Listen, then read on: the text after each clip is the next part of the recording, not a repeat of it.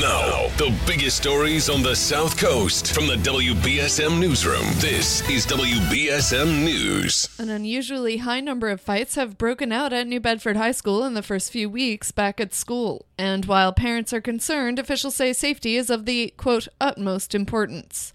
One high school parent said anonymously that the fights are a daily occurrence.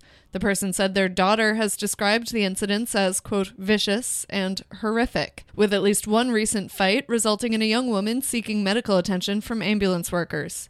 District spokesperson Arthur Mata stated that the incidents are being taken seriously, attributing the fights in part to a difficult transition back into school after almost a full year without in-person learning.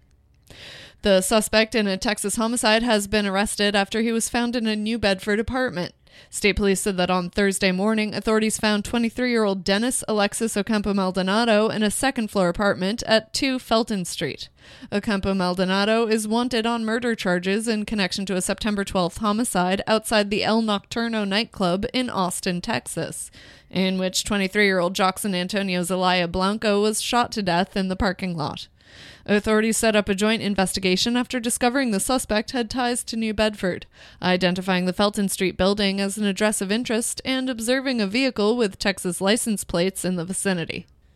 South Coast residents from Taunton, Fall River, and New Bedford, including one man out on bail, were among 17 people arrested in a large-scale drugs bust by the FBI, DEA, and local law enforcement across Rhode Island and southeastern Massachusetts Thursday. More than 250 law enforcement officials and 4 SWAT teams were involved in the operation, which was the culmination of a 5-month investigation into a wide-ranging street drug trafficking ring, according to a release from the U.S. Attorney's Office. The investigation, dubbed Operation Roadrunner, has resulted in authorities seizing more than 3 kilos of cocaine, 750 grams of fentanyl, 1,500 fentanyl pills disguised as Percocet, 500 grams of crack cocaine, and $100,000 in cash. In sports, the Red Sox begin their final homestand of the season tonight.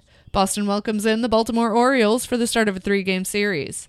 They enter tonight's game tied with the Toronto Blue Jays for the final wild-card spot. Now for a look at your local forecast from ABC6. Friday afternoon, clouds and a few stray showers, but still a mainly dry day, humid mid-70s. Friday night, clouds and patchy fog, a couple of stray showers, mid-60s. And for Saturday, a mix of clouds and developing sunshine, muggy upper 70s. Watch ABC6 for my 7-day forecast. I'm meteorologist Tim Studebaker on New Bedford's news talk station 1420 WBSM. I'm Kate Robinson for WBSM News. Stay up to date with New Bedford's news talk station 1420 WBSM and get breaking news alerts and podcasts with the WBSM app.